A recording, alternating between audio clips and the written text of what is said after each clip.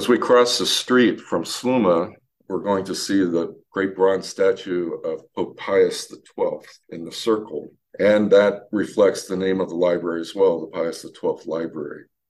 Pope Pius was familiar with St. Louis and St. Louis U. He came to visit St. Louis, the university, and St. Louis University High School in the late 1930s when he was the papal secretary of state.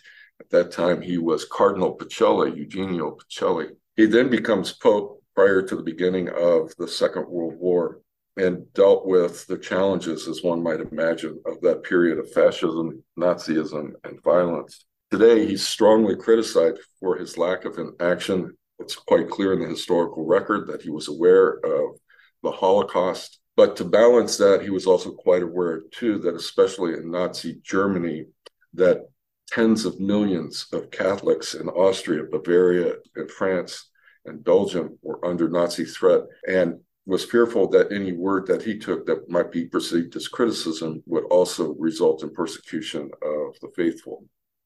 He also became friends with a graduate of St. Louis University, George Strake, who graduated from St. Louis U in 1917 and made a fortune in Texas oil. And George Strake, as a friend of, and a wealthy friend, and a devoted Catholic, was enlisted by Pacelli and others to help underwrite the excavations beneath St. Peter's Basilica.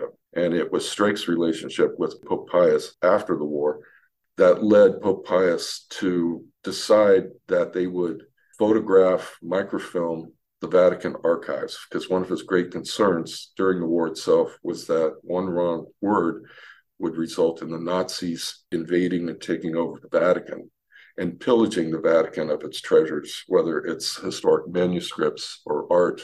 Just as it had happened many times in Vatican history, most recently in the Vatican's memory was when Napoleon took over Rome and plundered the Vatican. And so it was the Pope's concern that if that happened again, they would lose the manuscripts that were the foundation of Western European civilization. And as a result of that, he wanted to place these microfilms in a place that he felt would remain safe. And he chose St. Louis University, where Strake, who knew that the university was proposing a new library, would have a state-of-the-art facility to care for those objects, those films.